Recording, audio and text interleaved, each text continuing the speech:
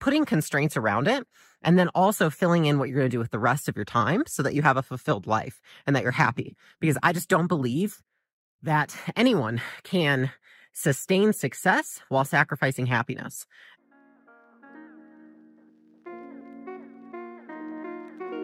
How do you create an unshakable business? I crossed $100 million in net worth by the age of 28. Now I'm growing Acquisition.com into $1 billion portfolio. In this podcast, I share the lessons I've learned in scaling big businesses and helping our portfolio companies do the same. Buckle up and let's build.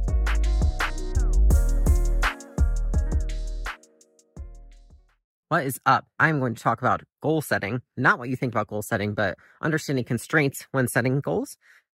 I am frankly walking in the middle of beautiful Vail right now, and it came to me, so sorry if it's clunky or the sound sucks, but I feel like it's important enough to talk about. So something that I feel like I have learned in the last, I want to say 2 years, is the idea of putting constraints around goals. And what I think is really easy is putting like normal constraints around goals. And when I'm talking about like normal constraints, think about this, right? How hard is it to grow a large, or just say a multi-million-dollar business if you literally work yourself to death, work all the time, and hate your life? Like, you sacrifice fun, you sacrifice relationship with friends, you have unlimited hours in your day to work. And I think that most people, if you're fairly competent, can achieve a multi-million-dollar per year business if you're doing that.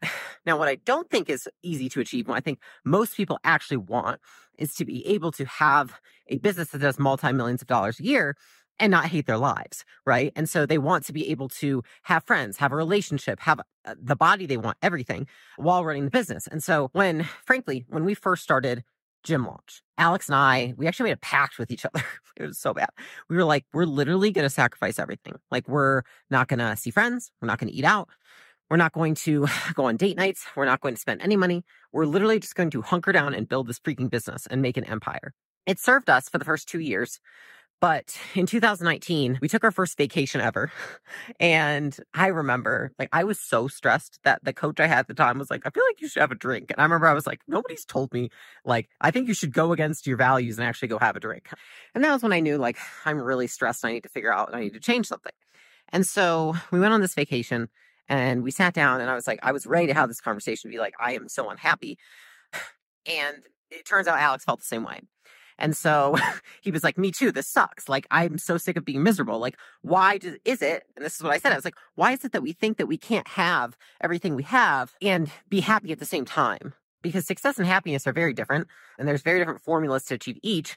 I think Tony Robbins talks about, fulfillment versus, I don't know, success or something to that extent. It's the same thing, right? Since that day in 2019, I've challenged myself to say, how can I have the success I want while also being happy, while also having a phenomenal marriage, while also being in shape, while also traveling and seeing my friends? Like, how do I do all of that at once? And so that is what I wanted to explain. It's just this mindset shift, which is just thinking in terms of setting constraints so that you actually have less resources to get the job done. And I think this is something that most people are not great at doing, which is, okay, I'm going to set the constraint that I actually have to have less time to achieve things. I have less hours in the day. I have to have more social things on my calendar. I have to commit to doing more in my marriage, more date nights, more traveling, right? And so I think that what happens is that most of the times we do the opposite. We say, I'll just sacrifice literally everything to achieve this success. And I'm like, well, no, you can be successful if you literally sacrifice your whole life and hate yourself, right? I've seen so many people do it. I've done it myself, and it sucks. And the reason I feel like this is so important is because I am now at a point where I literally have the success I've always wanted, and I'm happy. Like, I am so happy, and I love my life, and I love everything I'm doing. And it was just a belief, right? Like, it was the belief that in order to have success, I needed to sacrifice everything else. Or I need to be so regimented that it's like date nights and exercise and seeing friends became like a checklist almost. It was like, well, did I do all of this in my week and my day? Rather than like having more freedom and flexibility in life. I think that a lot of people, especially in the beginning, struggle with flexibility versus rigidity. And especially if you're setting goals and you're trying to achieve things, it's very easy to achieve goals when you have very rigid, like a very rigid lifestyle.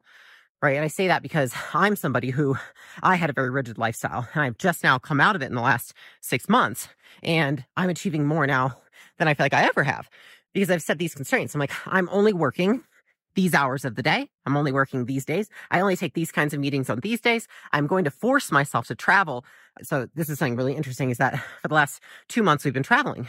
And I'm like, how can I do all of this while also traveling and having fun and seeing my friends every night? Right. And the funny thing is, it all happens. It all gets done.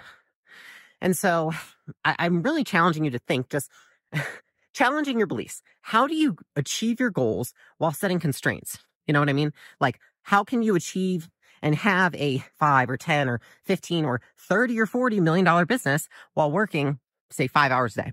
Say you take meetings 3 days a week.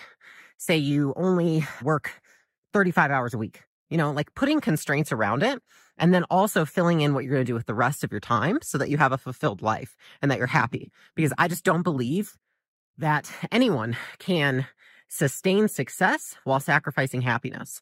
And this is something I've working on with my team lately too. I'm like, you need buffer time. You need time to think. You need time to go do stuff with your family and your friends. Like you can't just hunker down and work all the hours of all the days.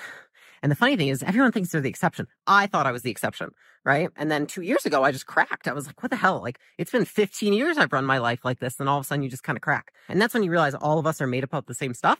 And I think we always think we're more different from others than we really are, but we're not. We're all very similar. And that's when I realized it's just how humans work. It's just how our brains work. There just comes a point where it's almost like if you feel like right now you've accumulated like life or fun debt, then you really need to take a look at it and say like, how can I integrate this back into my life and actually can create more constraints around my goals?